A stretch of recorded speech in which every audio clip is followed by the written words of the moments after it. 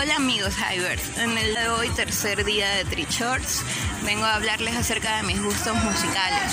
Soy una persona a la que le gustan muchos géneros variados de música, pero últimamente me estoy enfocando mucho en la música urbana, sobre todo fusionado con otros géneros latinos y hasta con rock.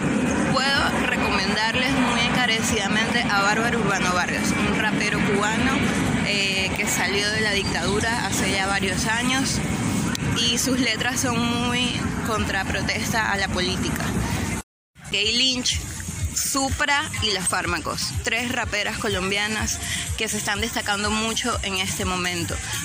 Kay Lynch utiliza más la fusión de géneros, mientras que Las Fármacos y Supra se enfocan más en lo que es el hip hop de los 90. También puedo recomendarles a Ire Pelusa, una chica venezolana que se maneja mucho con fusión, pero sus letras tienen mucha jerga venezolana y se enfoca también más como en los temas de amor, desamor y cosas un poco más románticas.